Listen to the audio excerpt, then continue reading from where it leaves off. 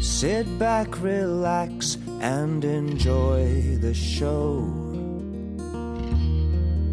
You've had a real long day.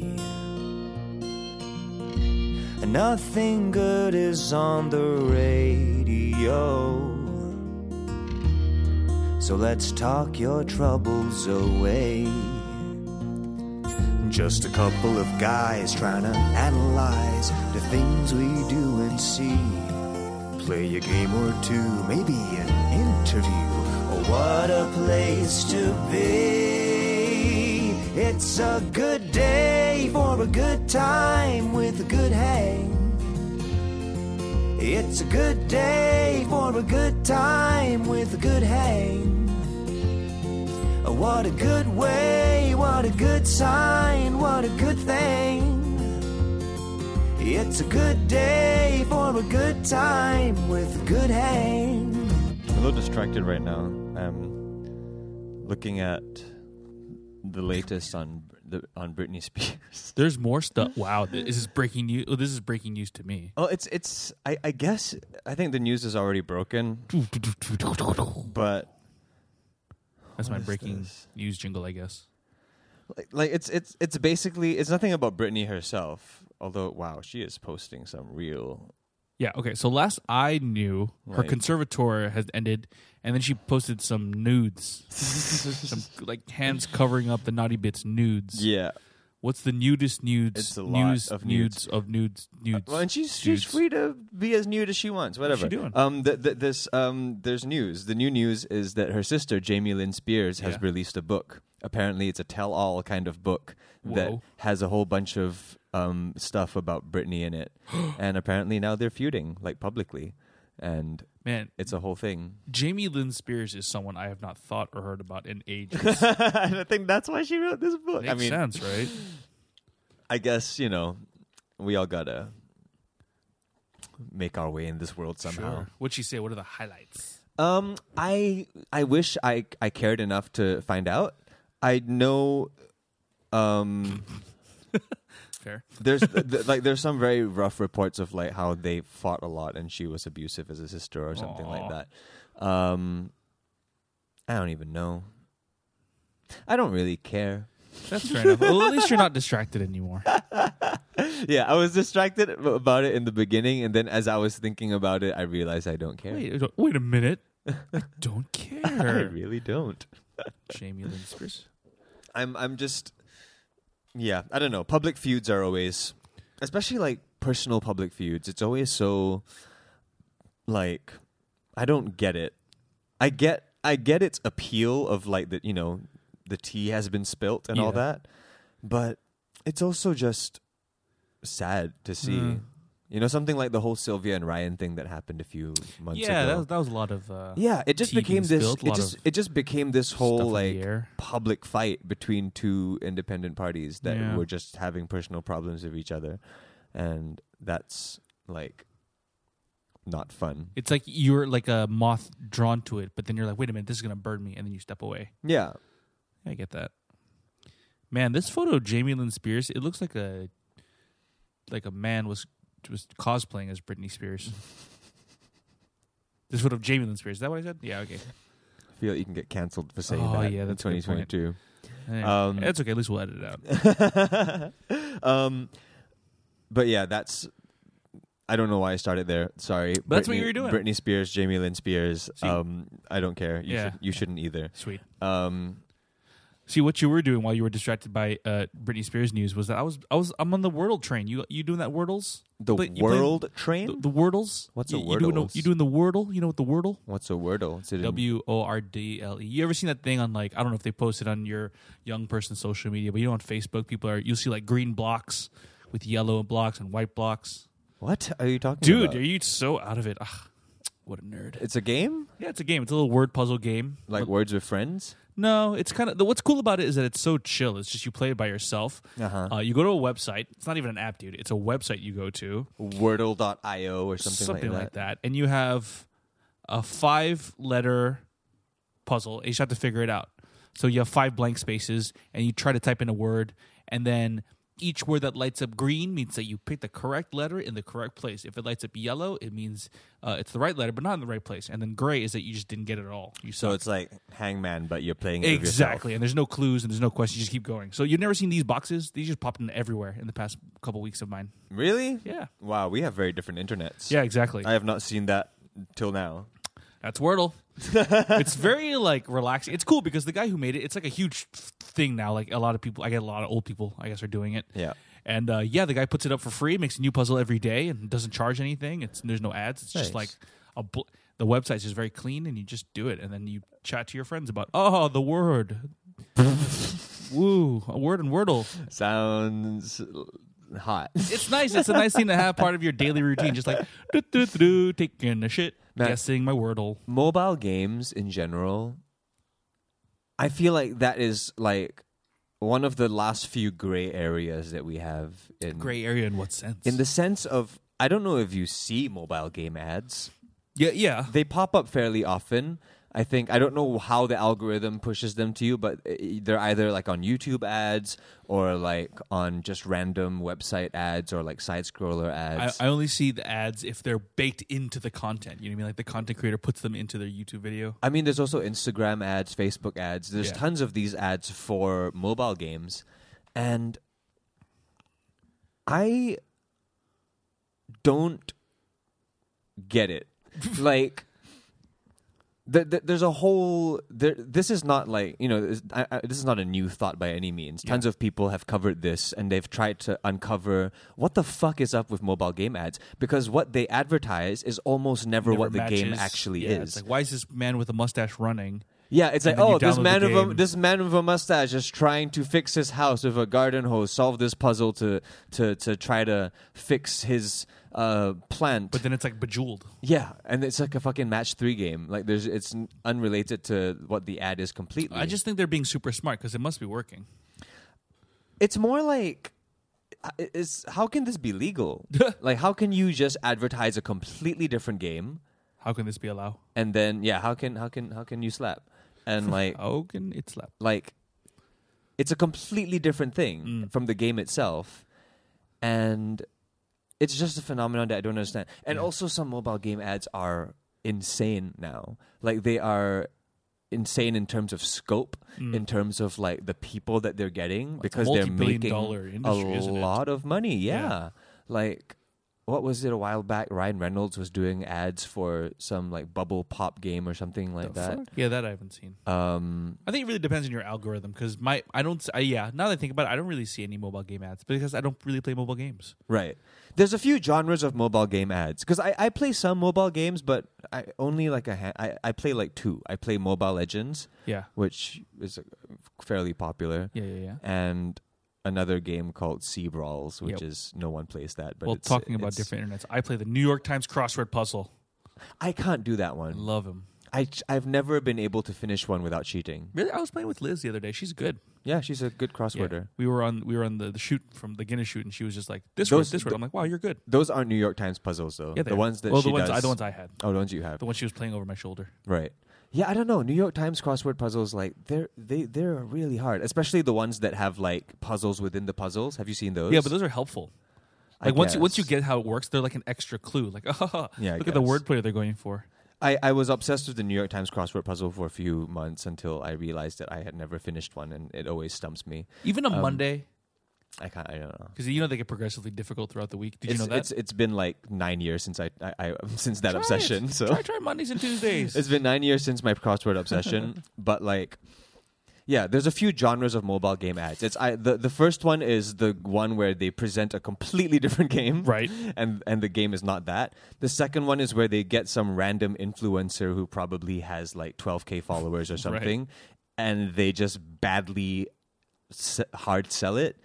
Like they pretend to. This game is so fun. Something like that, where like they pretend to be doing like a live commenting, like a live stream of the game itself, as if it's like Twitch. Yeah, but it's really just like a wow. My tanks are not strong enough, and then the girlfriend comes. Ooh, I have 17 tanks, and I can upgrade them, and that's the ad. I have also not seen that, and those are amazing, just because it's like the worst of the worst. It's just cringe on top of cringe on top of cringe, and then there's this strange film above it that is just like, is there self-awareness happening here or not? I can't tell. And then the third one, which is one that I've seen pop up a lot recently, that I just don't, I barely understand how it's happening. I guess these apps are just making a lot of money, but the ones where they get the huge celebrity endorsers and they get these people to do ads for their games. I think the latest one I've seen is this game called Merge Mansion. Merge Mansion. It's basically one of those like match 3 games, you know, like a Bejeweled type of game. Yep. Except they have a whole ad campaign that makes the game seem like it's some kind of like Knives Out or like Ready or Not kind of like mystery. Yeah. They make it seem like a mystery game. They even hired Kathy Bates to be in the ads. Kathy Bates? Yeah. They got Kathy Bates to be in these properly filmed ads with like real lighting and real sets and everything. And every game trailer that you'll see of the game makes it look like it's some epic story. And then you play the game and it's basically just Bejeweled. Man, how did they do that? I don't get it. I don't understand how they're getting away with it, how it started, why it keeps going on, why we tolerate it as a human race. Oh my God. Where the money's coming from. Dude, like, I guess that's just the whole system, right? Make a game that's relatively, must be, as far as games go, must be very easy to make. Let's face it. But it's more so like what's happening? You're advertising a completely different game. No, that's what I'm saying. People download your game, they realize it's not that, and then they keep it in their phone forever, and that's how you make the money? I don't know. But like that must be part of the business model, right? Let's make a really simple game. Really simple, just match tic-tac-toe basically. Then let's raise some money, get some crazy ads, get some viral whatever, and then people just download it. Because Nathan, this game, which came out in 2020, Merge Mansion we're talking about here, it's made in just over a year $38.6 million. Jesus Christ. The fuck? The fuck? Oh.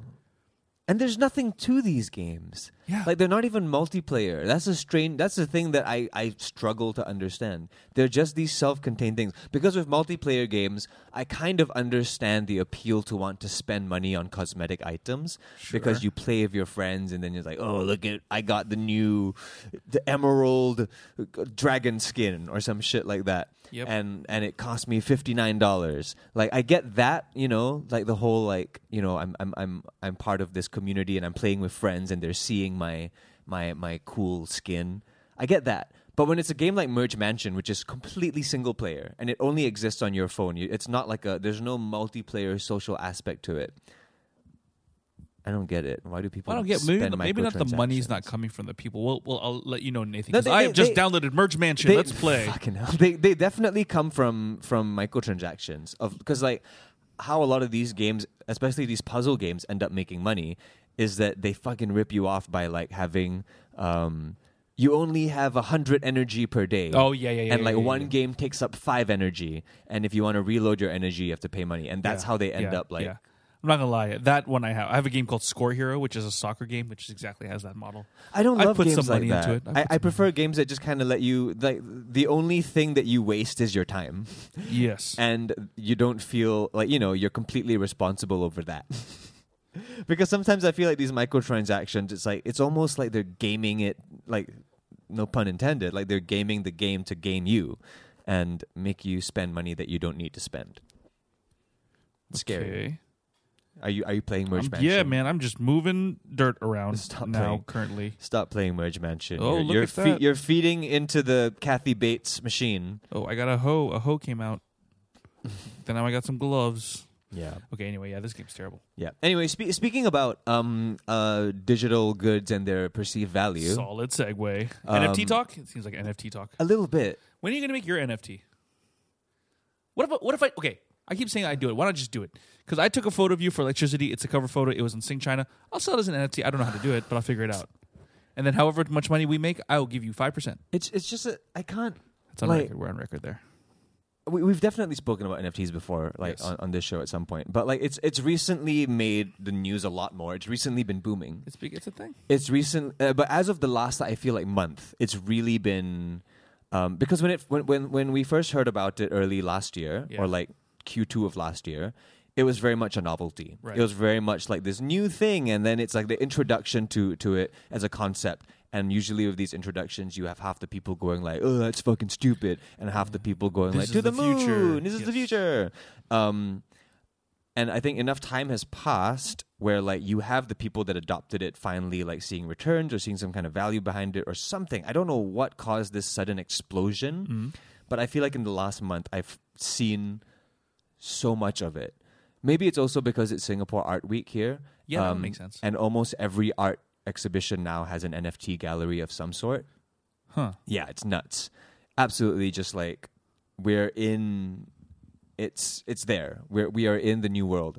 But the thing that I just wanted to break down, or I guess discuss, first of all, how much do you know about NFTs and like how into it are you? Not super. I feel like everything I know about it, I kind of learned from you and just a little tiny bit more Googling. Right. Oh, someone's Someone's at the door. at the door. Hold on. I think we have a neighbor coming. Okay, where were we? That was a delightful doorbell. I don't think I've ever heard your doorbell. Felt good inside. Yeah. Yeah. So what do I know about NFTs? Yeah. I know that it's like is it always art? It's a thing, a digital thing. It's a digital that you can sell the rights file to, of any basically. sort. Yeah. that It can someone be it can owns. be a song, it can be a picture, it Yeah. can be a movie, it Yeah. can be a GIF, it can be You just can't funge it. Yeah. I just know you can't funge it. Yeah, it's No non-fungible. funge allowed. Yes. Was it on the podcast where I talked about? Did we talk about the guy who became a millionaire? I think he's from like Indonesia. Oh, the Did I selfie say that guy? last week? Yeah, the selfie guy. Did we talk about that last week? I don't Can't remember. know. I've because I have Right. gotten into NFTs the discussion of NFTs a lot the last few weeks. I have been talking about that Indonesian guy selfie Yes. thing, but I don't actually Oh like, crap! So know if you in case spoke we it. did talk about it last week, sorry, we're getting old. Yeah. So a guy is it Indonesia? Yeah. He's doing this thing where he was just taking a photo of himself every day to make some kind of collage or like a time lapse. Yeah. And then I forgot why he did, but for some reason he put them up for sale on NFTs. Yeah. And he sold like hundreds of them, and he became a millionaire. Literally became a millionaire. He was like, I don't know how to tell my mom this, Yeah. but yeah, that's what they are. Yeah, It's fascinating. Like I think so. it's just that the head trip that I'm currently experiencing is that, and I wish that we had an expert here to explain this to me in a way that made more sense. We'll try to do that in the coming weeks Right. because I think this is something that you guys are probably interested in as well. But I understand NFT value in the sense of like if it's a big artist or if it's like a reliable IP. You know, say for example, if it's like a bigger, well-known artist or an artist with some kind of juice behind him Yeah. or her, and they make an NFT, I get that. There's some perceived value baked in it already.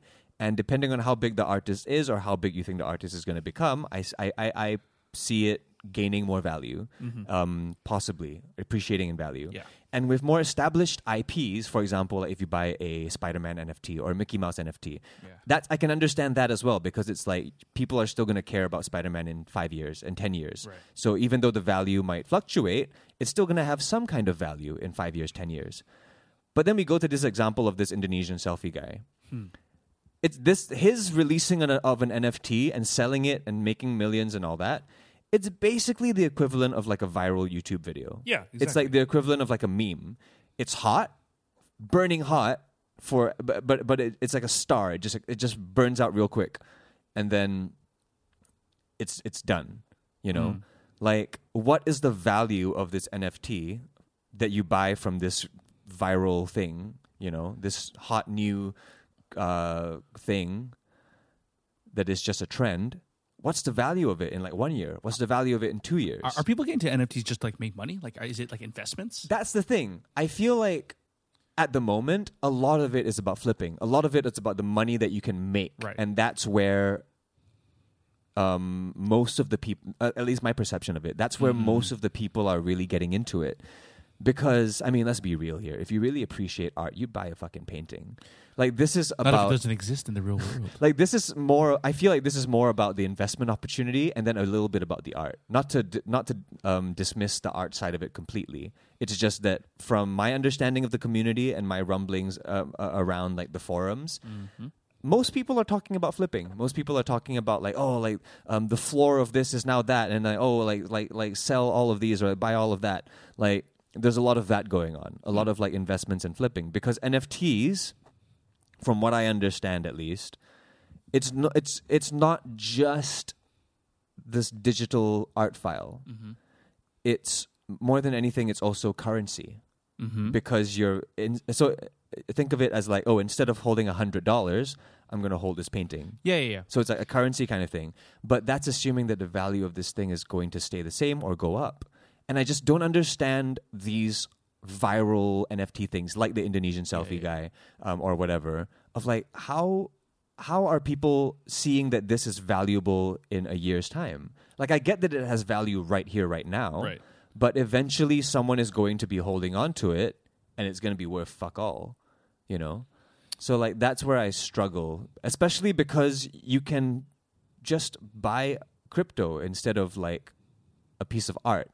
Because at least if you buy a certain currency, the rate of its fluctuation is not as flimsy, I guess. Yeah. As opposed to like buying it. Oh, like this Indonesian selfie guy is so funny. Is he gonna be funny in a year's time?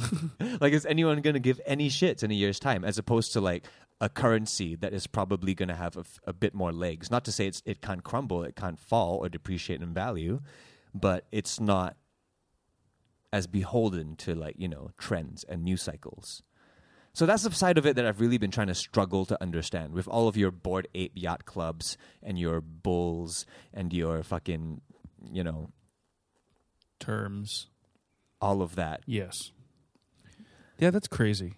That's the side of it that I don't fully understand. I also get that, you know, being the first generation, the first wave of NFTs probably gives you some legacy cred. So maybe Bored Ape Yacht Club is going to become like the centerpiece or like the kind of OG of NFTs, and it's always going to have value. Yeah, but I just highly doubt it when it comes to these independent creators who have little to no juice behind them. It's like, I don't get what the value of it is going to be in a few years' time. Well, yeah, man. Well, will you agree with me right here that I take a photo that I took of you and try to sell it as an NFT just to see what happens? Let's see what happens. Maybe someone on here will listen and will buy it. But the risk is that you're probably going to end up spending more money than you make because to What do mint you it costs mean? money. What the fuck? Yeah, it's not free. You have to pay, you have to pay a decent amount of money to get it minted as an NFT. Well, I'll try anyway, just so you can understand. Yeah. It'd be a fun process. We can document it and stuff. But anyway, yeah. I don't know. I'm still holding on to AMC and hoping that goes to the moon as I see it drop lower and lower and lower and lower. Well, I mean, if there's any stocks that you want to buy, you could buy Blizzard because they just got bought by Microsoft. For realsies? Yeah, for real. Just Wow. yesterday. Blizzard that has been going through a absolute downward spiral for the last 2 years. Makers of StarCraft and Warcraft and World of Warcraft, all that. Yeah. No, because of sex things. Oh, no, I'm saying that's who Blizzard is. Oh, right. For the people who are like, what? They brought a snowstorm? Right. No. Like Then Blizzard automated has sex been... stuff? Yeah, Blizzard's been on a downward spiral because 3-4 years ago, people were upset with them for just making shitty game announcements and like having bad content. Right. So people were already upset with them. And then it got worse because that was followed up by a whole bunch of news of like abuse of power, of mistreatment of women, of like real shady shit happening with the employers and employees. Tisk. And you end up having tons of people leaving different teams and abandoning different projects. So the stock just kind of kept falling up until yesterday. Microsoft just bought Blizzard. For like $69 billion or something crazy like that. I think I made that number. Yeah, up. I was going to say. But yeah, that's just a tangent. Anyway. You think Blizzard would be cheaper than that? I don't know. Yeah. Oh, no, you're actually almost exactly right. $68.7 billion. Oh, wow. Oh, good job. Jesus. Yeah, yeah, so the NFT thing.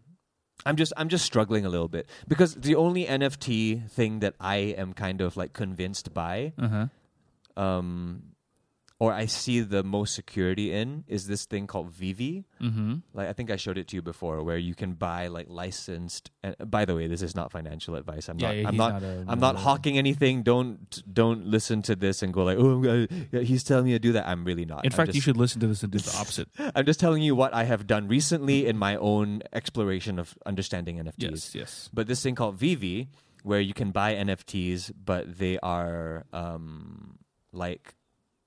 They have strong IPs behind them. Yeah. They have DC, they have Universal, they have Disney. Oh, VE. Okay. Yeah, they have Cartoon Network. So they have these long-standing IPs with history, with brand loyalty, with some kind of customer history. So interesting. I felt a bit more secure buying into that because it's like I can imagine someone seeing value in a Spider-Man NFT in 5-6 years. Sure. You know, I can see someone seeing value in a Mickey Mouse in 10, 15 years even. I don't know. Mm-hmm. But that seems more logical to me. Like, yeah. I just struggle to understand it from like the independent creator level. Okay, because let's just break this down a little bit. Because like, who is buying it? Yeah. Who is ending up with Yes. it? And do they feel good at the end that they bought this thing that might not be worth anything in a few years? Well, I mean, okay, so like, we'll talk about like fine art and stuff. Reason there's value is, well, you know, society says there's value, but then like somewhere deep down, there's someone who says, I like looking at this piece, this painting, like for example. It gives me immense pleasure. It's very rare. The person who made this is very good. That's why people like Mark Rothko, you know, his paintings will go for like millions and millions of dollars. But it is also an investment because it's like if you're that rich, you know, you don't get taxed on paintings. Like when you hand it off to the next generation, they can sell it, and it's like. But from what I've heard from people that buy into like the bigger NFTs, it's less about the appreciate. Not to say that they don't appreciate it, because I feel like that's like that's my point though. Is like, so do they appreciate? There has to be some level of appreciation because I don't want to put it down that much of like, oh, you guys are just like in it for the money. I'm sure they appreciate it to some level. This crudely drawn monkey, I'm sure they enjoy it to some level, but a lot of it, or the bulk of it, or the major incentive to it is being part of a club. Right. Is being part of like being on the ground floor of this new age. And that's a lot of the attraction to your Bored Ape Yacht Clubs or your Bull NFTs or your Fantasy Bears or your CryptoPunks. This all sounds fucking Yeah, I know it's all flying past your head, but it's basically the same idea of like a similar picture, just edited slightly. Yeah. And a lot of them are just 8-bit pictures that I just, you know, like... I can't imagine that people truly look at it and go like, yes, good art. Like, I'm sure there's 2% of that, of like, yes, it's a nice picture. It's fancy. I paid $500 for it. But what is it? It's like, it's my iPhone background. It's my... It's more of like, this is proof that you belong to this club now. And you were on the ground floor of this club. And then like when, for example, Bored Ape Yacht Club, the one that I brought up a few times now. It's just pictures. A website, an app, a group? It's just pictures of monkeys. Cartoon monkeys. It's like an artist? Or it's like an NFT? Yeah, it's an NFT collection of like a bunch of pictures of monkeys. So the people that bought into this club, like last year, and they have one of the first few pictures of monkeys. Like, it means something different now because now Bored Ape Yacht Club is doing these partnerships with Adidas and Rolling Stone and all kinds of big time partnerships. So the people that were in the club before are like, hey, we're OGs, we're part of this club. So that's so much of the appeal. And then also it helps that, you know, your thing is appreciating in value. So it's kind of like a billionaire boys club of sorts. I mean, let's not lie here. I'm sure. I know there's tons of women in NFTs and art, but most of the people that I've met so far into it are very tech bro types.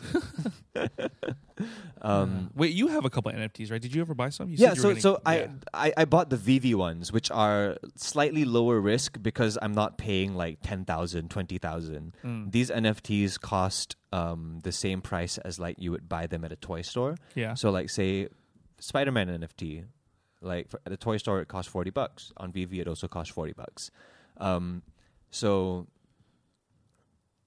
interesting things have been happening on the app. Yeah. Can I see your NFTs? Just this week. Okay, good. So I bought a Spider-Man last year. Okay. For $110. Whoa. Yes. Its original price was $40. It's now $70 million. But it dropped. So meaning like the app will do like these drops of like collectibles, and they'll like say 12 midnight, we're going to drop Spider-Man. Right.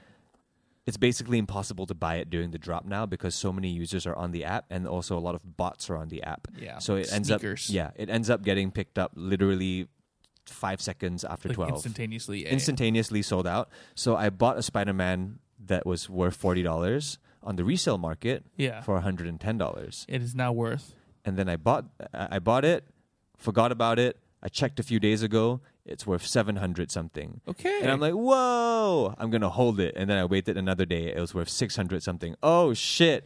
And then I need to be patient. I'm going to hold again. Next day, 500 something. Fuck it. I'm going to sell it. So I sold the Spider-Man for $550. Bit of profit. Pretty profit. Made a profit. And then I used that $550 and I immediately bought a Mickey Mouse. Okay. And it's been 2 days since I bought the Mickey Mouse. It's now worth $1,150. You bought it for 500? Yeah. What a weird world. Isn't it crazy? I don't get it, and now I'm scared. I'm choosing to just hold on. I'm gonna hold on to this Mickey Mouse and just hold on to it for at least a few months and see what happens. This is all in VV, you said. Yes. Yeah. God, like people are making making real money on this thing. It's very possible, but it takes a lot of dedication. But what's driving the price? I don't understand. Your Mickey Mouse is unique, right? That's what makes it non. Well, it's what's driving the price collection? is it's same as all NFTs, like the scarcity market. Because when they make them, they don't make an infinite number, even though an infinite number of screenshots can be taken. They make a limited number that are minted. Okay. So, like for example, when they do like a Batman toy drop, it's going to be 5,000 common Batmans and 2,500 uncommon Batmans, like basketball and cards. 1,000 rare Batmans, and 500 ultra rare Batmans, and then they're going to drop them all at the same time. People are going to snap them up, and then the resale market goes up. And they all have different images. Different. Well, these VV ones specifically are 3D collectibles. Okay. So like they are basically the exact same model that is sent to the toy manufacturer. So they look exactly like the real life toy that you would buy or the real life sculpture. It's like a schematic. It's like a 3D model. 3D model. That's crazy, man. And I think the hope is that in the future, when all of us exist in the VR world, we're going to be showing off all of our fucking digital collectibles, I guess, in this VR augmented reality space. You know, it sounds like we need to get into next then, if that's the case, is sell like NFT like girlfriends or servants. Do you think VR is going to go that far though? Like, as in, like, do you think we are going to be sucked into it that far? No. Like, because I would argue and say that like there are tons of people that already spend all day and all night on the computer. Yeah, like and Second Life and all that shit, you mean? Whatever, gaming, Twitch, yeah. Discord, like whatever your thing is, there's already tons of people that spend their whole day on a screen. You know, like there's tons of people that do that. I mean, I basically do that. Yeah, you're not far from that, Yeah. but you're not even the extreme case. Yeah, I know of course. people that literally like don't leave their rooms. Like otakus.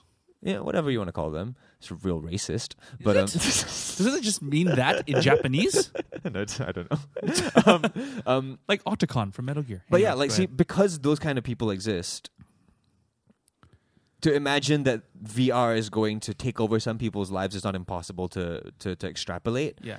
But also, I really hope that doesn't happen. You're basically talking about Ready Player One. I get, but it's just it's becoming so much realer now Yeah. that the concept of NFTs has really sunk its Yeah, teeth yeah, into yeah, the yeah. population, and there's a good number of people that believe in its value and worth. And here's the thing, I think NFTs are a completely viable way to make money right now. Dude, if anything makes money, it's viable. Yeah, you I know? think it's a viable way to make money. I think it's a worthy investment, especially because, you know, it is a worthy investment because you just can't, despite your misgivings or kind of like view of it, people have been making hundreds and hundreds of thousands and millions of dollars in NFTs. Yeah. I personally don't think it's going to withstand the test of time, but for the next 10 years at least, I think it's going to be a very valid way for people to make money. And 10 years is a long time. 10 years, you can make a lot of money in 10 years. So like, I think it's a fad. I don't think it's going to be... I think NFTs are still going to exist in 40, 50 years. It's just that people aren't going to give that much shits about it. I don't think it's going to be worth nearly as much as it is now because of the phenomenon that I was talking about just now of like... viral NFTs like Indo Selfie Guy or whatever. Yeah, It's yeah. like, how can that be valuable after the commodity? No one cares about the commodity anymore. Well, I didn't look into it too much, but it was bought by like a restaurateur. Is he going to put it in like his restaurant? Is you he can't gonna put them display- anywhere unless you just put it on a screen. Yeah, that's what I meant. Yeah, I don't know. But You know, like you go to Cut in Marina Bay Sands, and there's all those on the walls. It's all these portraits of celebrities and stuff. Yeah, It's the same thing. It'll just be like the dude I guess. from least steak to most steak or something. Like, look at him here. Yeah. It's just that I'm imagining a world Yes. where the metaverse has completely taken over. Yes. And NFTs are still seen as a valuable thing and an investment.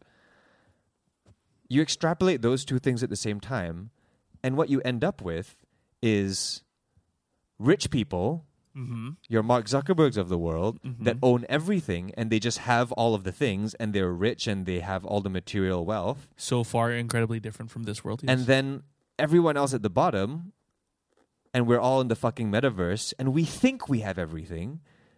Meanwhile, we're sitting in a fucking empty room on our VR headsets, like surrounded by all of our NFTs and amazing toys and fucking monkey pictures, thinking that we have the world. Because what is VR but a game, right? What is VR but like a extended kind of game? And with most things like games or anything that's gamified, like social media or YouTube or whatever, it's all about that reward system. Yeah. It's all about that feeling of reward. I've done something, I've accomplished something. And I feel like with NFTs, that is that sense of accomplishment, but on steroids. Because it's Right. like, this is worth $5,000. Or like, oh, I bought this right at the drop for $6,000, and now it's worth $36,000, or whatever the hell it is. And you end up with these people who have nothing, but they think they have everything. Meanwhile, the people on top have everything, and it's just dystopia. But again, that's just how the Cats world and is dogs now, man. living together. It's fucking chaos. Yeah, man. I don't know what to tell you. It could be. Or like, I don't know. This is one of those things where things are so unpredictable. Like a year from now, NFTs could take over for US dollars. Or they could be non-existent. Who the fuck knows? I highly doubt they're going to be non-existent only because the metaverse doesn't fully exist yet. I think right now a lot of the speculative value that people are placing on NFTs is completely or largely based on the hope of the metaverse becoming the future. Yeah. I actually don't even really know what the metaverse is. Is it just Ready Player One? Yeah, the metaverse is basically just like life on VR. Like they're gonna keep bringing the VR headsets down in terms of like their retail price. Yep. The technology is gonna keep going up. The interfaceability of it and the social media aspect of it is going to get deeper and deeper. Right. And I guess the hope is that people will go towards it. And being a fan of VR myself, I don't think it's implausible. Sure. Like once you get the actual device into enough homes, and once it's real enough, and once you get that reward system sweet enough, people are gonna flock to it. Yeah, once the hardware gets smaller and more comfortable and battery lasts longer and shit. Yeah, once they get it into glasses that you can just put on like sunglasses, like it's game over, man. Yeah, well, we just have Ernest Klein as a backup, so we know what to do. Not as a backup, as a guide. These are the best ways to have fun on, fucking the metaverse. Video games that you can, or movies that you can play in. That's cool. Yeah. It's I just find it a little bit scary because it seems inevitable, but at the same time, like my hope for humanity is hanging in there because I just don't feel like humans are that dumb. I just don't feel like we're gonna buy into this full on. I hope it's gonna stay a niche and continue to be a niche because as you buy into it yourself. I'm like 1 foot in, 1 foot out. Yeah. Like I dig it as here's the thing, like just straight up, it's the gold rush right now. It'd be dumb to not try and make some money. Yeah. But I've also I'm just generally not a very brave investor in that sense. So I haven't made big moves. I'm literally playing with like chump change compared to all your Beeple art things and your your CryptoPunks or whatever. You continue to say shit I don't understand. Yeah. No. Basically, there's a whole other tier of NFTs where we're Yeah. talking about fine art prices, where we're talking about tens of thousands to like hundreds of thousands. And then there's what I'm doing with Vivi, which is fairly small fish at the moment, but Yeah. that's because I'm like I don't really have a lot of high value NFTs on there. My highest valued one is the Mickey Mouse. That's worth 1,300 something now. But there are NFTs on there that are worth tens of thousands of dollars, especially like if like they are really rare or they're first editions or things like that. I think that one of the Todd McFarlane Batmans is currently valued at like $35,000 or something crazy like that. All kinds of stuff. It's a crazy world, man. It's a very crazy world. What's been tickling your bean? That's a very weird way to put it. Because NFTs have been doing that for me. Well, just to shift gears a little bit, what I want to do is that a friend of mine asked, who I know from the real world, he asked a friend of his to list his favorite podcasts just for funsies. And this guy, apropos of not knowing us, Nathan, just named us as his favorite. Wow. Yeah. So I want to give Edgar a shout out. What's up, Edgar? Friend of Ziff. Thanks for listening, man. He says we're as good as Oprah. Oprah? Oh, as in like the...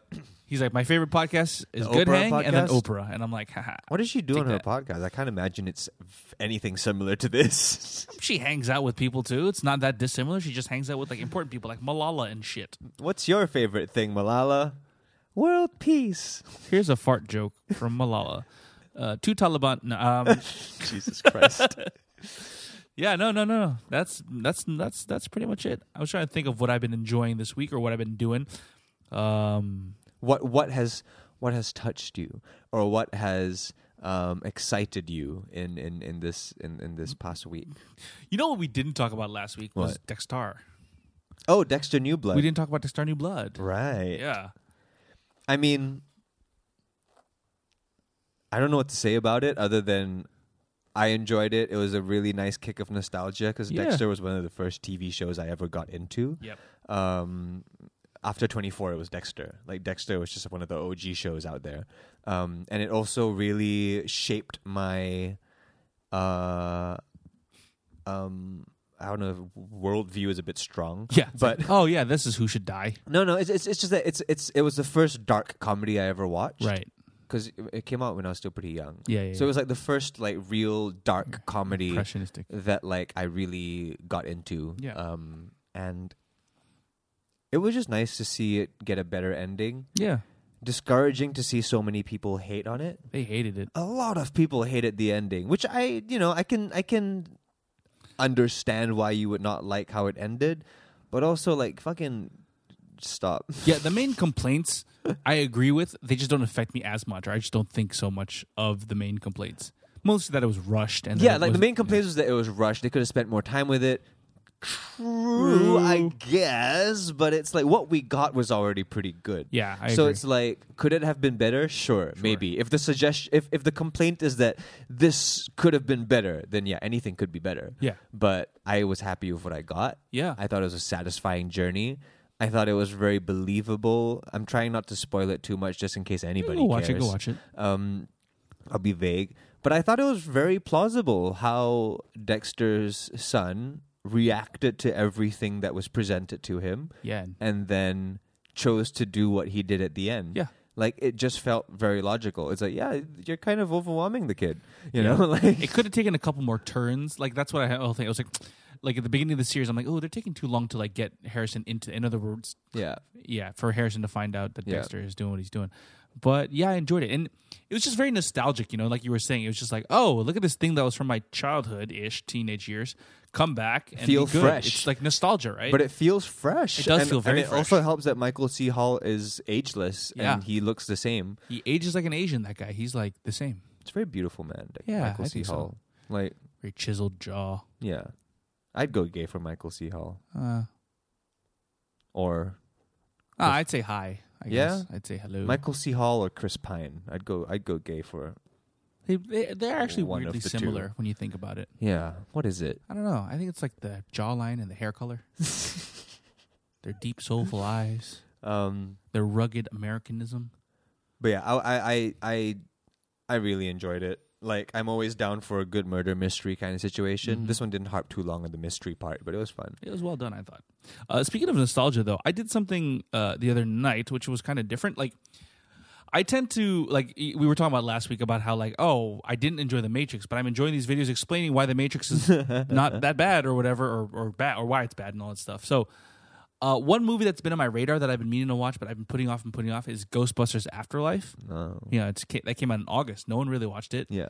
I was like, okay, well, I'm not really into it, so why don't I just watch the Red Letter Media on it? I'm like, oh, they trashed it. They hated it. It came out in August, you Yeah, said? yeah, Wow, time is a Exactly. construct. Okay, yeah. They reviewed it. They didn't really like it, and I was like, oh, okay, that's too bad. I thought it would at least be kind of fun, but then also I was not surprised. But then I jumped on Reddit, and people were like, oh no, it's actually pretty good. The Red Letter guys, for the first time, Reddit disagrees with the Red Letter Media. I was like, okay, I'm going to watch it myself. It's pretty good. I enjoyed it. It was a good nostalgia fest. It did have like a lot of like Spielbergian like takes on it, where it was like young adventure and stuff. But it was I think great. that's the aspect of it.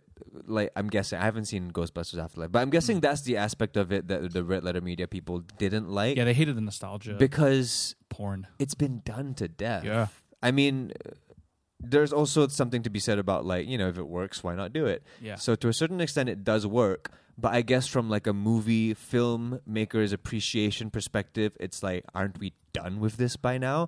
Didn't Stranger Things kind of fuck it out by this point? Like, why are we still doing this whole like 90s, 80s, 90s nostalgia vibe with like kids on bicycles and shit? Well, I mean, it's like, the whole thing of like, I mean, from a creator standpoint, or even from the consumer standpoint, it's stuff that these people enjoyed as kids, but now they're empowered to make stuff. Yeah. So like the writer-director of this movie is the son of the original Reitman. writer. Jason Reitman. Ivan Reitman was his dad. But it was interesting because, like, I don't know how much I should spoil, but like, I don't care. yeah. Well, I mean, the listeners too, but I doubt they watch do it, have fun. either. Spoil it. Go Harold for it. Ramis, who is no longer around, was Egon, who was always the one I Was he in identified the with. Was he in the movie? Is that why it's called Afterlife? See, now you want to watch, don't you? Do they prove that ghosts exist? Your shit is peaked, isn't it? Oh shit! Well, I mean, in the universe, Ramis ghosts ghost. always do exist, but yeah. So they did the whole. Okay, yeah, whatever. My favorite part of it is that Egon in the very beginning, he dies. Like, he has a heart attack. They had like a body double to like do him. They put him in shadow. Then he died. Then the story moves on to his granddaughter. Like, she's the new Egon, right? played by some young person. Finn Wolfhard actually doesn't have as big a role as you would think. Good. Yeah, he's not driving the movie by far. His sister is. And then His casting in it, I think, really it was really weirdly dubious. it fucks it up a little yeah, bit. I think that's what happened to a lot of people. We're like, oh, it's just Stranger Things. Yeah, like, don't put him in your 80s, 90s nostalgia movie. Just don't. It's like, it's weird. It's like a weird typecasting. I think people just really saw through it because I'm sure that's what they casted him for. It's like, all right, let's bring him in. Yeah, but it's like a weird typecasting that is strange. Yeah. Like, I don't even know if you call it typecasting. It's a strange thing. You know? Yes. Strange thing. But yeah, no, it's a good movie, and there's like there's good diversity. There's an Asian kid. I think he's Asian. His name is Podcast, by the way. Shout out. Jesus Christ. Literally, okay, you think it's dumb, but he's actually kind of adorable. He goes, Is that like a take on Short Round? no, maybe. But he's like, why? Yeah, my name's Podcast. Like, why's your name Podcast? Because I have a podcast. I'm like, okay. And then, yeah, but it's really nice. Okay, I'll just spoil it. No big deal. Go watch it anyway if this piques your interest at all, or you would have watched it by now. But yeah, the original 3 alive Ghostbusters come back Oh, that was spoiled ages ago. right? Like, they went on talk shows to talk about it way before Oh, the then movie never came mind. out. And never, But yeah, they're in this movie, much smaller than the Peters. Spoiled that one. Surprise Spider-Man spoiler. If people still haven't seen it, which is wild to me. But yeah, and then they brought back Harold Ramis as a ghost. Like, they straight up made him blue. They completely CG. They did like, I don't know what they did. I know they said they didn't really give away how they did it. It's not. I think that's why the Red Letter Media people would have hated it. Yes, they predicted that to happen. Jesus Christ. Like, that's how they started the review. They showed clips from it. I think they did a trailer breakdown when it first came out. They're like, I bet Egon's gonna blah blah blah. And you know what? It's called Ghostbusters Afterlife. It makes total sense. I guess it's just, but I don't like the bringing back of people from the dead for movies. Yes, it feels strange. Well, I mean, if we're fucking selling 8-bit things for money, we may as well bring dead people back to No, be in movies. it's like unless we had like expressed permission from the person before he or she passed away. Well, we will start now. You know what I mean? Like, because when Harold Ramis died, he couldn't have thought this was a possibility. If it makes you feel better, his kids gave permission. They viewed the footage and they were like, and honestly, but his kid's making the movie. oh no, No, not his Oh, kids. sorry, Reitman is. Yeah. Sorry, Reitman. So they went to his daughter, and she was like, "Yeah, sure." But like of all the times, the Paul Walker, Carrie Fisher, Peter Cushing, this is by far the best one. Like it looks the most legit. It just looks like him, and he's like ghostly anyway. So it's kind of like it's like you can like kind of play with that. Right. And what's funny is that his daughter was like, they could have made him fat, like how he really was when he died, but they made him thin, like how Right. Egon was. Right. And it was really good. I like got a little choked up, especially since Egon was always my favorite Ghostbuster. Right. It's worth a watch. I think it's a pretty fun movie. It's just I don't care about Ghostbusters. The Ghostbusters was a lightning in a bottle. Yeah. It's basically it's like almost like the Matrix. It's almost 1-to-1 with the Matrix. Mm-hmm. First movie, amazing. Everything after that, it's struggling. It's struggling to be necessary. That's the thing. I like Ghostbusters 2. I liked all the cartoons, actually. Really, Ghostbusters 2? Yeah. I think it's because it was one of those things where when I was growing up, that's just the one I happened to watch more. Right. Like, I think I had the VHS, that but not the first I one. don't know, man. Ghostbusters 2 is pretty trash to me. I don't know. Like, and then there's Extreme Ghostbusters in the cartoon. I remember the cartoon being cool. Yeah, it's fucking scary. I remember too. watching the cartoon. Oh wait, no, I'm thinking of Men in Black. No, That was good too, but it was around the same time. I preferred the Men in Black cartoon, but Ghostbusters 1, amazing movie. It feels like the pacing of it, everything. It feels almost like Rocky 1, where Yeah, it has yeah, this yeah, very, like, very relaxed tone to it, almost, where you're just kind of like sitting back and okay, I'll just take whatever it is you're telling me. Something about it just felt really snappy, but at the same time, real chill, and Yeah. like that just made the movie really flow. Yeah. And then the second movie was just a copy and paste. It's the exact same thing structurally. They just replaced the ghosts. Oh, yeah. So If that's what you think, if you didn't like that, then yeah, a lot of what happens in the first movie is in this Afterlife movie. But I think it stands alone. I think it's worth watching. see, but like, don't you like? It's so like I get nostalgia and all that. It's just that at what point is there too much? At what? Oh, point, we've definitely gotten there. yeah. At what It's point gonna is die it down just this like? year. Is it not just too much, but also just pointless? Maybe Cowboy Bebop. You know? Maybe that's the point. Like Matrix Resurrections. Ugh. The first bit of the movie was all just copy paste of like the beats of the first movie. Yeah. At least that had some kind of story intention as Yeah. opposed to just being pure nostalgia. So I found that kind of cool. But I don't know, the rehashing of all the story beats and everything, it just feels pointless, especially because the first one, it is still completely watchable and still completely relevant. Yeah. Just as cool. Well, it's just the money train, isn't it? I mean, with all Yeah. the Disney live action remakes, and what's funny is that addressing what you were talking about, I feel like the biggest criminal of that, or at least the first big one, was Force Awakens, right? Like, oh, it's just the same movie, same beats, same story beats, blah blah blah. So you think people would watch that, listen to the constructive criticism, and be like, okay, let me change it or whatever. But I mean, it still makes a boat ton of money. Now that said, Afterlife did not make a boat ton of money. But okay, I think with Force Awakens, it's less egregious. I'm saying specifically with the repeating of the story beats, Ghostbusters 1 and 2 was really egregious because it's literally the same movie, same cast, everything. They were just like, we don't know how we made the first one, we'll just do the first one again and the bigger. second one. But with, what was it that you just mentioned? Force Awakens. Yeah, with Force Awakens, same story beats and everything, but at least everything is, refreshed. So Yeah. even though it had the same story beats, like everything is still like new to a certain extent. Could it possibly be that it's that what they're just trying to do is trying to create this stuff for a new generation, like to get the kids? Oh no, into that's it? exactly what it's for. It's Yeah. it's not completely for it's for the old fans, To hit you but with I don't think nostalgia. it's Yeah. for the old fans, but that's because they already know that they have the old fans ticket money. Yes. They have the old fans ticket money regardless of whether the movie's going to be good or not. And then the purpose of the reboot is to get new fans to come in and hopefully they're dumb enough to take whatever slop they put out there. But yeah, I don't know. It's getting to a weird tipping point where it's just like when there's parodies of it coming out, it's just a little bit I mean, much. here's basically what's happening, man. Is it like movies these days are just Marvel and Marvel and like nostalgia stuff, and then all the creative energy that would go to create a new project is basically going to TV. TV And honestly, shows. I'm okay with that. I guess. We just gotta just accept it. You know what I mean? I just miss like higher concept weird movies. I mean, I'm sure they're still out there. They're still out there. Just go to the projector. But they don't make big weird movies anymore. Yeah. You know, they're all small. They're all very like Florida Project. Yeah, because it's or, all a money game. You know what I mean? We Yeah. can't drop this much money. Not to say that small movies don't exist. Tons of small movies exist, but they're either really small or really big. As opposed to last time when there was kind of like a lot of nice in-between movies. Yeah. Like your Shanghai Noons. I don't know why that was the first one that came to mind. One. I think that's still relatively high budget, I feel. Yeah, but it's like small. You know what I mean? Like it's not based on any IP. It's not based on any franchise. It's just completely hanging on to the star power of Jackie Chan and Owen Wilson. Wow. Like movies like that, you know, that where they're big but they're small. Yeah. Like, what's another one? Like, honestly, kind of Matrix 1, I feel it kind of fits Dr. Dolittle. I don't know. Matrix 1 was a real, like... Also, I feel nowhere. like I'd be remiss if I didn't bring up something, the elephant Dolittle. in the room that we never mentioned before. Ghostbusters Answer the Call. What? Ghostbusters Answer the Call. What's that? The female Ghostbusters. It's called Answer the Call? It's called Ghostbusters Answer the Call. No, it's not. It's just called Ghostbusters. It's called Ghostbusters Answer the Call.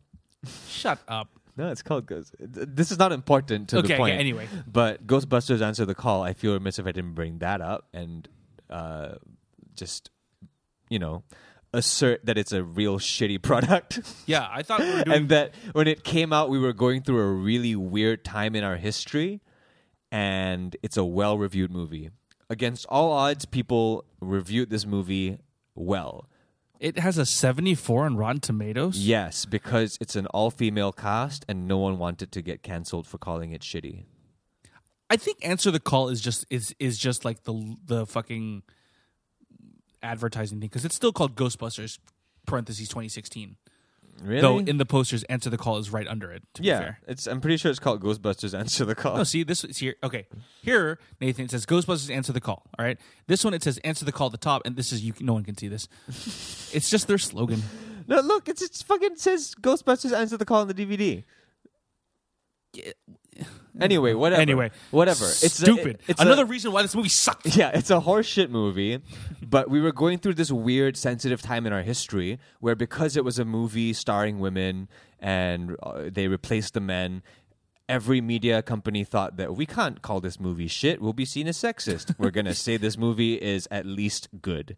So that's how you end up with 75, 76% on Rotten Tomatoes. Yeah. Even though it is objectively, I think, a horrible trash movie.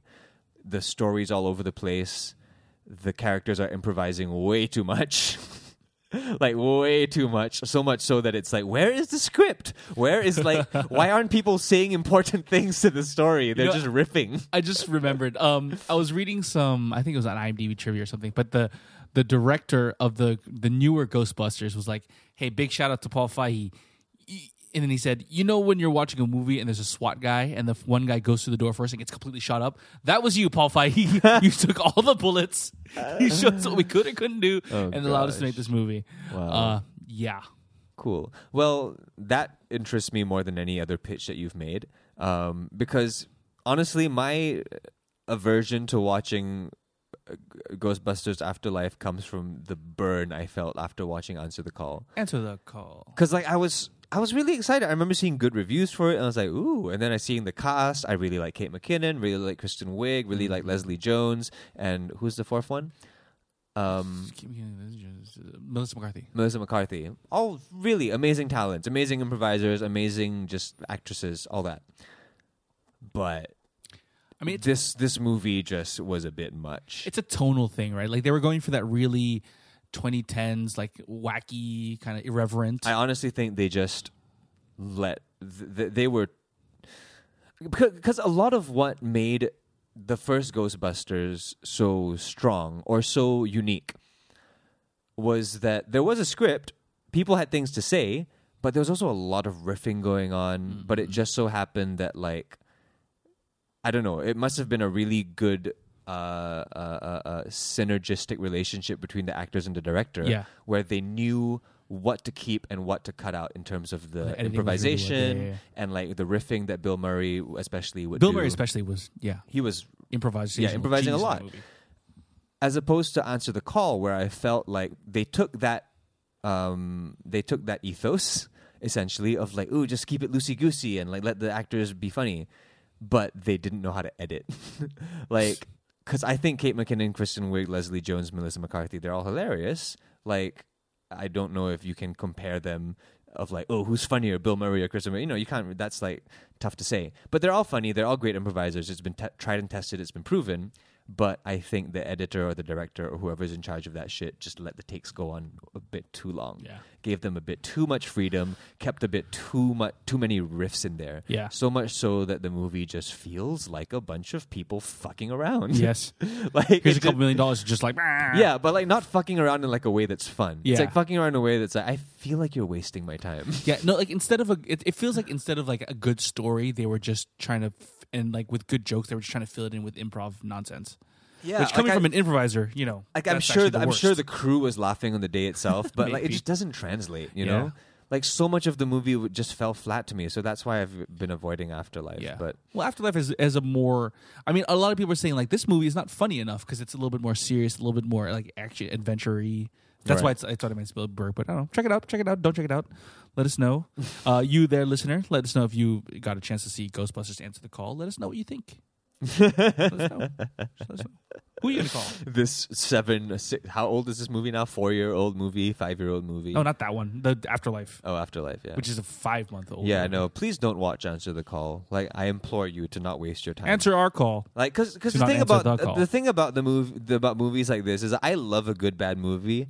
Answer the Call is a bad movie. It's a bad like movie. it's not a good bad movie where you can enjoy it on like an ironic level or even just like a what the fuck are they doing level. Yeah. It's like cringy almost. Did it kill Kate McKinnon's movie career? I think it may might have. Yeah. I think it might have because like it's really borderline cringy in like a way that like makes you feel sorry for the people on screen because you know that they're better than this. Actually, but maybe I'm just being ignorant. But honestly, I feel like all 4 of them haven't made much movies since that movie came out. Oh, Leslie Jones hosts game shows now. Yeah, Melissa Supermarket Sweep. McCarthy has been in a whole bunch of other flops. She did that superhero movie a while ago. That's on What? Netflix. Yeah, she did this like, oh, we're superheroes, but we're funny kind of vibe. Yeah, I don't know. It's her and Viola Davis, if I'm not wrong, Huh. playing superheroes. Huh. Oh, sorry, not Viola Davis. That was racist of me. Okay. Beyonce. No, who was that lady in The Help?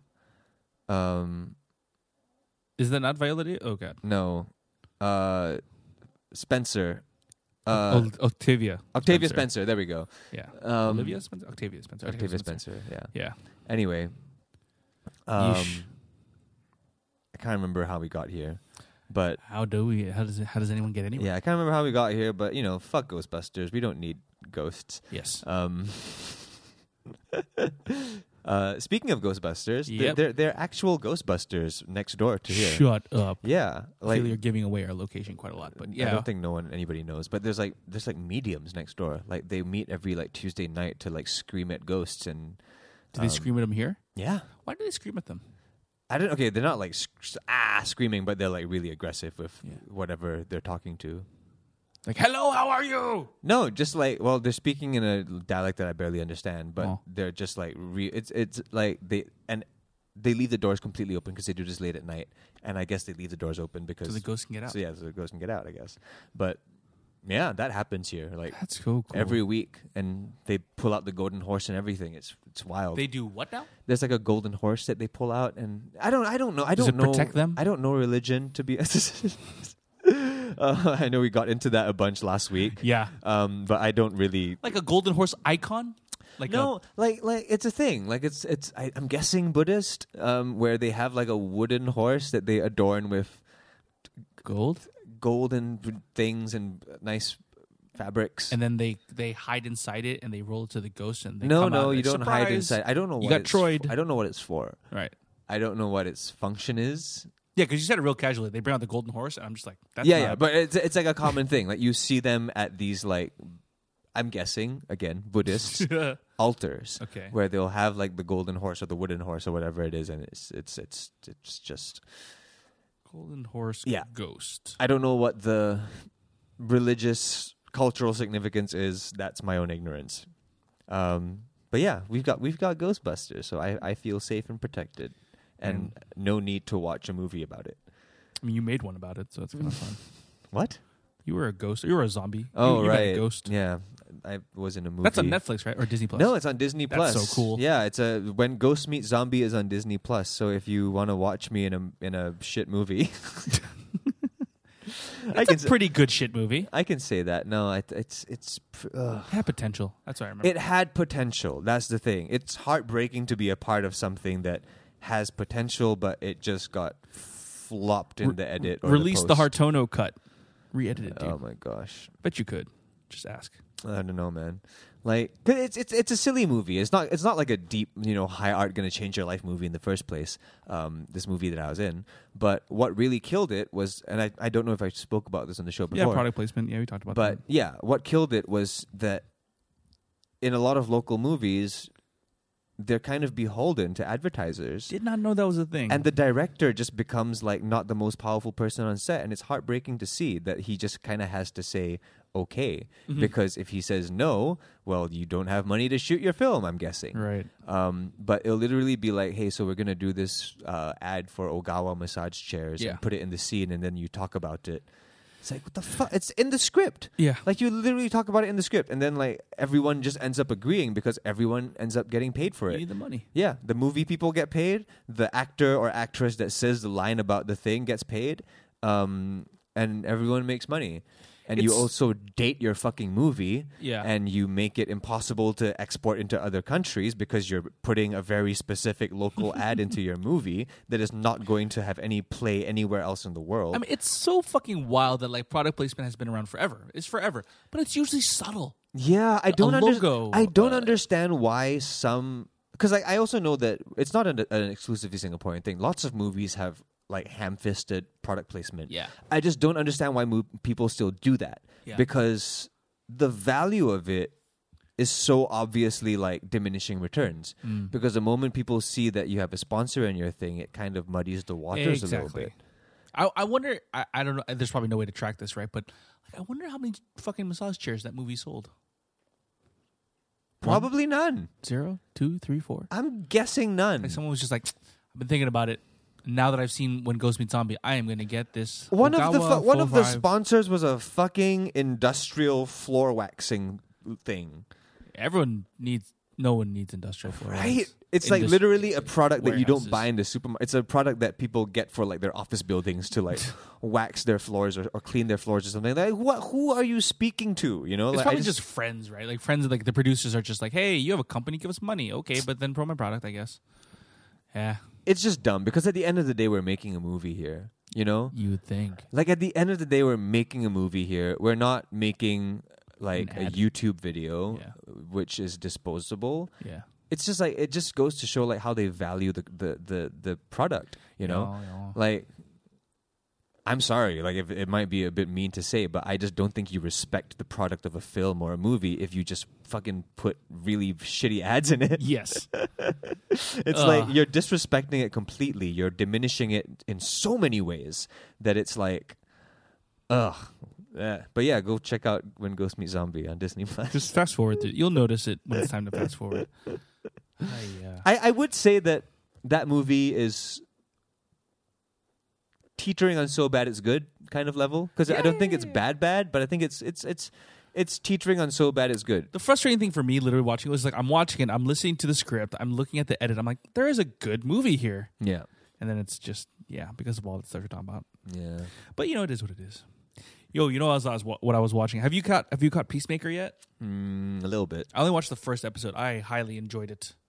The first 3 episodes came out. I was like, I watched the first one. I was like, I'm away from my girlfriend because I'm just a little soured on John Cena. Oh no, because of China. Yeah, and also because I just don't think he's a very good actor. He's pretty good in this show, I would say. Yeah, Yeah, I think so.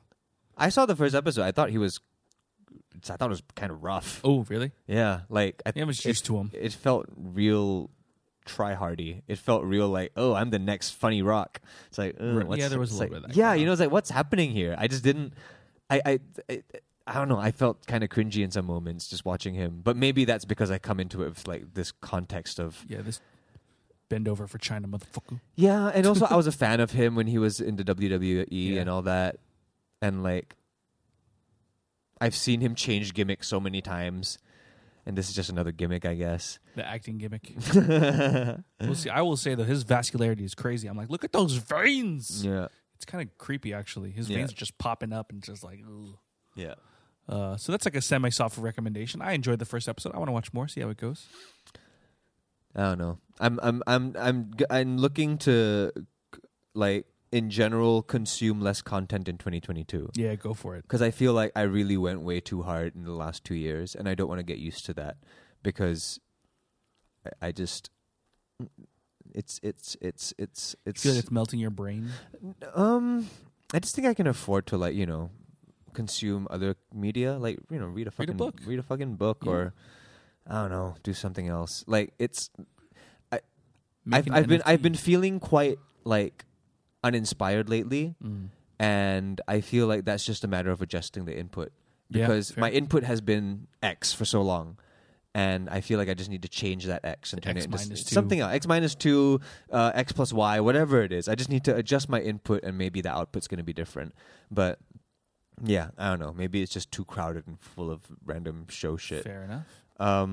But unrelated to watching shows, this is somewhat of a recommendation. No, this is a straight up recommendation. for a walk. But it's not a show. I just came back from a chiropractic adjustment. Ooh. And it's this. I hesitate to blow it up because it's like, then it's like I can't get an appointment there. But they're good people. They deserve the business. This place called what's it fucking called? I mean, you posted about it on your Instagram. I was reading about it earlier. Yeah. So that guy's a licensed chiropractor because like their website doesn't mention the chiropractic at all, which I thought was kind of weird. I don't know. I went there. I was happy. Felt good. It's called Corrective Therapy Singapore. It's like a small little place. Good price, really decent, like $100 for consultation and adjustment. Mm-hmm. And I've had cheaper, but okay. the thing that drew really, Yeah. I feel like it's always around that price or more. I feel like every other place is like $250 or $350 or some shit like that. Oh. Yeah, it's crazy. Okay. Like, especially like the good places, Yeah. Like if it's some random place at a mall, then maybe it's like $60-$80 or something. But this one, they do like a proper adjustment. And what drew me to the place is that I found out that they do Y-strap adjustments. What is that? Yeah, I saw you posted about that. Is that the one where they hang your head from fucking the wall? It's like the thing where they put the strap around your head, and then you're lying on the massage table, Just pull it.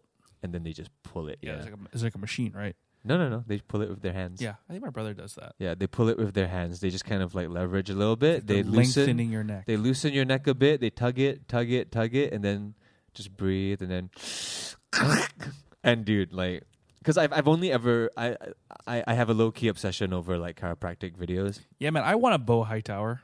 I want someone to chisel me. Yeah, I have a low key obsession with these videos, and I've always been curious about the Y strap because I've seen it in a bunch of videos, and I'm just curious, like, how does that feel?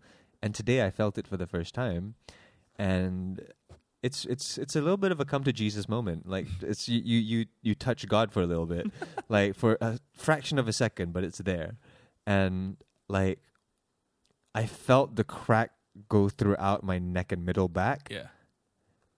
And like nothing throughout like the middle lower, but Yeah. right at the tailbone, I felt that something there as well. And it was just like, You're like taller now.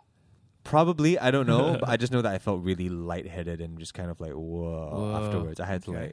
to lie down for a bit and just be like, Okay. what the fuck just happened? But good adjustment, good people, Yeah, good, check him out. good banter.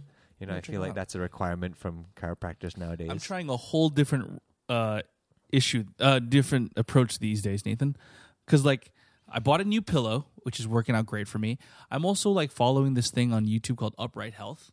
It's a guy who's like he's like a physical therapist based in whatever California or something, and he puts up videos about how to like adjust yourself or like how to stretch and stuff. So I'm doing this program where I'm trying to improve my hips, and that's coming along well. And I feel like by adjusting my hips, and obviously your hips are connected to your spine, everything's starting to fall into alignment a little bit. Mm-hmm. So that's good. I'm getting my Asian squat on.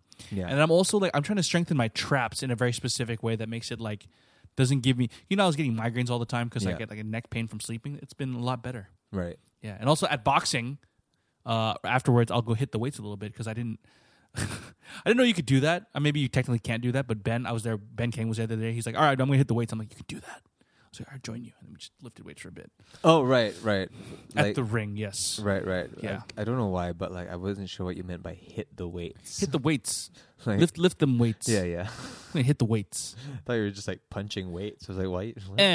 just to strengthen your knuckles. Yeah, that's what that corner is for. It's a fucking gym. Who do you think it was for? no, because you can book it. You're supposed to book it. Oh, really? Yeah, but I guess I'm just gonna go from now on. Yeah. Until someone stops me. Anyway, yeah. So I'm trying to different thing because what you said before kind of rang true with me. It's like, fuck, I'm spending a lot of massages and things trying to adjust it, but maybe I should like strengthen my own self. And Yeah, it's it's getting not about the massages. It's not about the chiropractic adjustments. All that stuff is like maintenance. yeah, And it's like, because, occasionally you're going to have a harder day than most, or Yeah, you're going to yeah, have more stress than most. And like all the good habits that you form might go away in those 1 or 2 days. And then that's when you get an adjustment. That's Yeah. when you get like a Tune third up. party to kind of tune you up. Yeah. external force. Or maybe every few months go for a tune-up. But in general, I think like 80% of the wellness completely falls on your shoulders. No pun intended. Hey, But it's like, it's very much about maintaining good posture, making sure that you have systems put in place to like tell yourself to maintain that posture. And also just like a lot of stretching. yeah, A lot of like, especially since you're working out a lot more nowadays, Yeah. you have to stretch a lot more than you think. Yeah. Like I've pretty much like I have a routine of sorts now where every night while I'm falling into a new YouTube rabbit hole, I am doing my stretching while I'm doing that. Yeah, And I'm doing that too. It's perfect. I Like- think I pulled my groin last night though. right. That really hurt. Yeah. Doing the pigeon pose against the wall. Is that what it's called? Whatever. Pulled my groin is another euphemism for masturbation. Is it?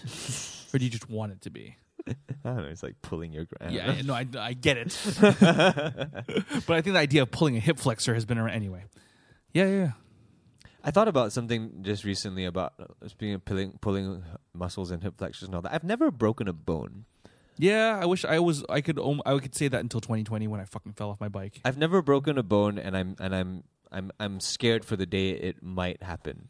Because Just get it over with, dude. yeah, I kind of want to just get it over with. Like a COVID party. Like, because Broken bone party. I was a rough and tumble kid and teenager. Mhm, Just mhm. never broke anything. I had a hairline fracture once.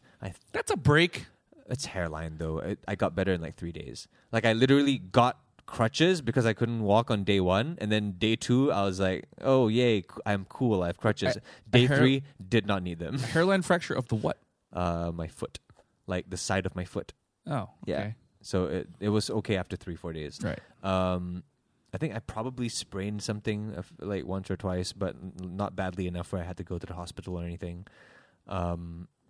Yeah, I've never broken a bone, and and the thought of it scares me because I just can't imagine how much it hurts.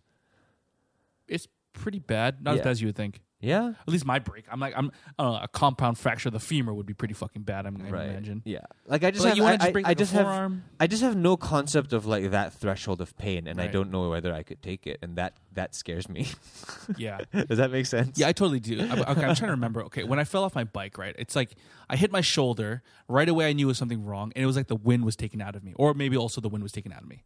Right. But it was like the wind was taken out of me from my arm. That's what I remember. And I remember I was like, oh, I can't move it. right. Yeah, because it was dislocated and broken. Was it my left arm or my right arm? I don't even remember. Pretty sure it was my right arm. I don't know. How did I write? I have no idea. Who writes nowadays? That's a good point. Or type. Anyway. Yeah, I can break your arm if you want. Just go to jiu-jitsu. And just like slap. I guess that's a biggest good guy. start. It's just like, yeah, I just can't imagine it. But also, like, what if like I have unbreakable bones? What if I'm like What Bruce if you're Willis? Bruce Willis. Okay, well, gun to your head. Which bone would you like to be broken? Gun to my head. I guess something like around the legs because like I use my hands for music. I also use my feet for music. Pretty inconvenient to break something, isn't it? A rib. Ooh, but then like breathing. Yeah. Collarbones, bracing your arm. Yeah. All your bones are pretty important, is kind of my point. It's all inconvenient. Yeah. But like, It's just like a weird irrational fear because I don't know how painful it is. Right. Like I feel like if I knew how painful it was, I'd be less scared of it. Right. I just have no I can't even imagine. Because a hairline fracture was pretty painful, but like that was a hairline fracture. So it's like, how bad is a break? Yeah, I don't know. All I can... Because if you think about it, it's not the broken bone that hurts. It's what caused you to break the bone that hurts. You know what I mean? So in other words, the pain for me was like falling really fast, really hard on my side. So imagine falling fast on your side, but just not hard enough to break it. Then just make it a little bit worse. I guess that's what it is. That's my very specific experience. Okay. I just don't do it, Nathan. Like, don't try. If it happens, it happens. Yeah, I know. If it happens, it happens. The thought occurred to me just like the other day of just like, I never realized, because like someone was talking about breaking bones, and I was like, why am I so like queasy about this? And then I thought about it as like, it's because I've never broken a bone. So like I imagine it to hurt a lot more than it probably does. Right. Yeah. Also, it depends on the bone. Depends on the circumstance.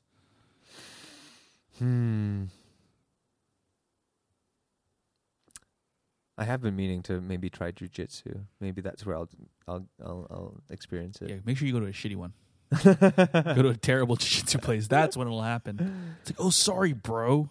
Oh, speaking of mixed martial arts or martial arts in general, segues, all the segues today. All of them, yeah. You're very sharp. I finally bought. Pew. I bought tickets to watch the ONE FC fight in March. Nice. Yeah, I want to go. Which one is this? Big one. It's the main event is Angela Lee is returning. Yeah.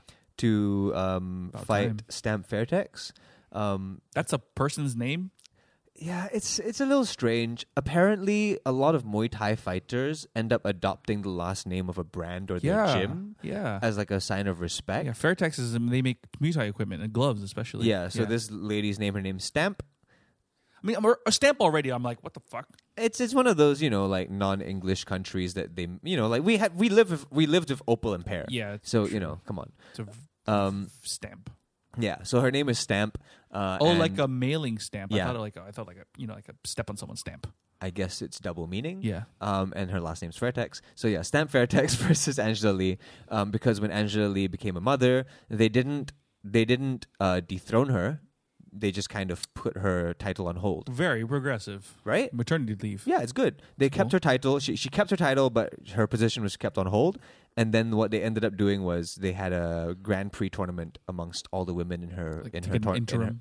Yeah, essentially. They had a Grand Prix tournament amongst all the women in her weight class. The winner of that was Stamp Fairtex. So now the undisputed title is going to be up for unification grabs. It's going to be Angela Lee versus Stamp Fairtex. So that's the main event.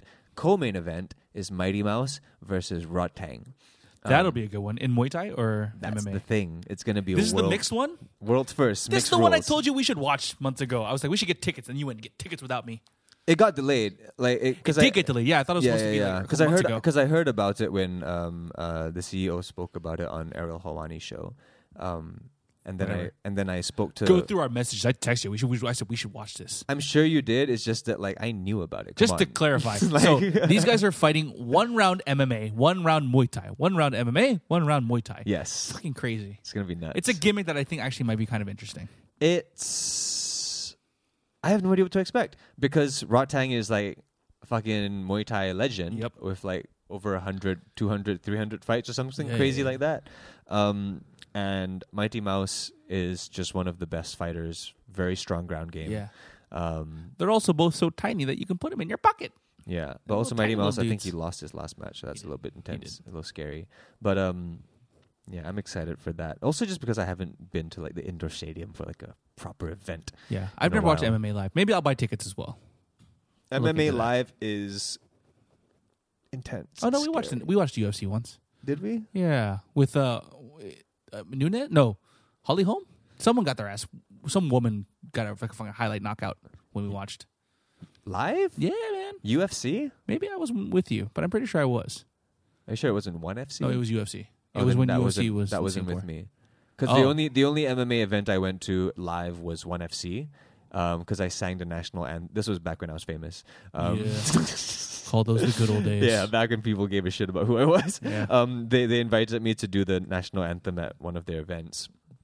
And they gave me VIP seats, like That's one of those awesome. couches right next to the ring. Yeah. And that was my first ever live MMA event. And that's also when I found out that the people that sit ringside don't give a shit about the fights. Yeah. It was really heartbreaking to see. Just on their phones? They were just trying to fucking network and schmooze. Oh. And like I was trying to watch the damn fight, and people just kept coming up to me. Hey, can I get a picture? Can we, like, what's up? Like, how's the music? Hey, how's Jay Chow? Shit like that. Because that was literally like a few months removed from the whole singing competition. And I just wanted to sit there and watch the damn thing. Like, but no one gave a shit. Like, everyone that was giving a shit was like in the nosebleeds and behind me. But when I looked around like my vicinity, everyone's just taking pictures, like taking champagne, like talking business on their phones. Like, it was just like, that's funny that you don't really see that on when you watch it on TV and stuff. yeah. Yeah. There's people that are there to like appreciate something, and there's people that are there for the event. Yeah.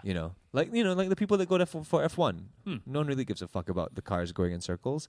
They're just there to get their picture taken. And 1%ers. schmooze. So yeah, that was my single experience watching MMA live. The people ringside don't deserve to be there. Yeah, that's all I have for this week, really. Yeah. I highly recommend getting adjusted. Yeah.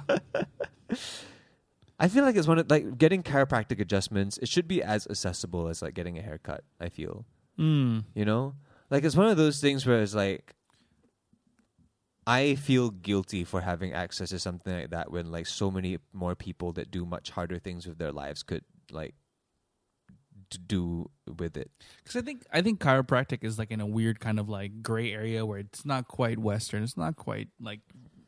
It's not perceived as like proper Western medicine. It's certainly not Eastern medicine. It's kind of like it's sports science. Yeah, people need a sports science degree to at least like pursue a career in and again, this has come from someone whose brother is a chiropractic. I love chiropractic, but it's just like, yeah, because it's not like something you do for pleasure. It really is something like a massage can be, but it's also therapeutic massage. But like it's kind of like spinal health. It's really good.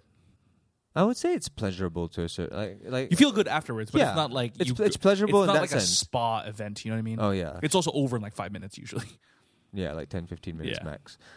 Because I remember seeing videos of like some chiropractors like renting out like a RV or a caravan of sorts, and then they'll park it outside a construction site and give like free sessions to the workers. And it's like things like that need to happen more often. And like it makes me want to pick it up. See, the problem how is does one become do you need to like get a degree? Yeah, a DC, a doctor of chiropractic. It's as long as it's almost as long as med school. It's like 3 years. Yeah. Oh fuck. Yeah, it's not something you can do on the weekend, Nathan. It's just like a skill set that I always wish I had. Yeah. Then it can help friends out. Like, oh, your neck's hurting. Like, here, take it. And just crack it. I don't know. Maybe these days there's some kind of master class on it or something. It's probably like illegal to do that. But Werner Herzog teaches. You have to push on the spine and looking deep into the eyes as you crack the backs. Yeah. Yeah, I don't really have much. I wish I had a more solid suggestion because I only watched one of Peacemaker. Did you happen to catch Mare of Easttown yet? Not yet, right? I am 2 episodes away from the end. Nice. And I really hope it gets better. Oh, yeah. It's as good. Okay, it does spoil it. Yeah, it does. Yeah, okay, but the quality is pretty. What I was going to say is the quality is pretty stable throughout. No, I'm hooked. Yeah. Like I think it's very good. It's just that like, is there more to it? Like, I'm getting the story. Is there more to it? I'm waiting. The part with the aliens yet?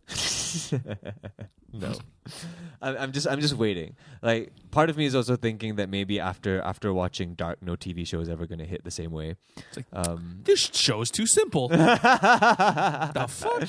There's just a murder. That's it. There's one timeline. This character's only played by one actor. Boo. Yeah. Fair enough. Yeah, I feel like slightly spoiled by that show. So like whenever I see like a gritty, kind of grounded show, I'm expecting something to like really blow me out of the water again. I don't know. Second, Martha. Yeah. Fair enough. All right. Well, nice talking to you, buddy. Yeah. And hi and bye, everyone. It's been so nice having you around. Thank you for following us on Instagram and all that good stuff. Thank you for listening as usual. We're gonna have some cool stuff happening pretty soon. Stay in tune for that. We're gonna have some interesting things happening, interesting people coming on. I think we'll see. But until then, until we speak to you again, until we're inside your ear holes, just remember, you are awesome. What the fuck was that? Is that I don't know. Is that a new catchphrase? I don't know. I'm just trying stuff. Okay. I just want people to know that they're awesome. That's all. All right. That's all. God, I'm trying to shit on my beautiful moment with the listener. Thanks for the hang. What a place to be. It's a good day for a good time with a good hang.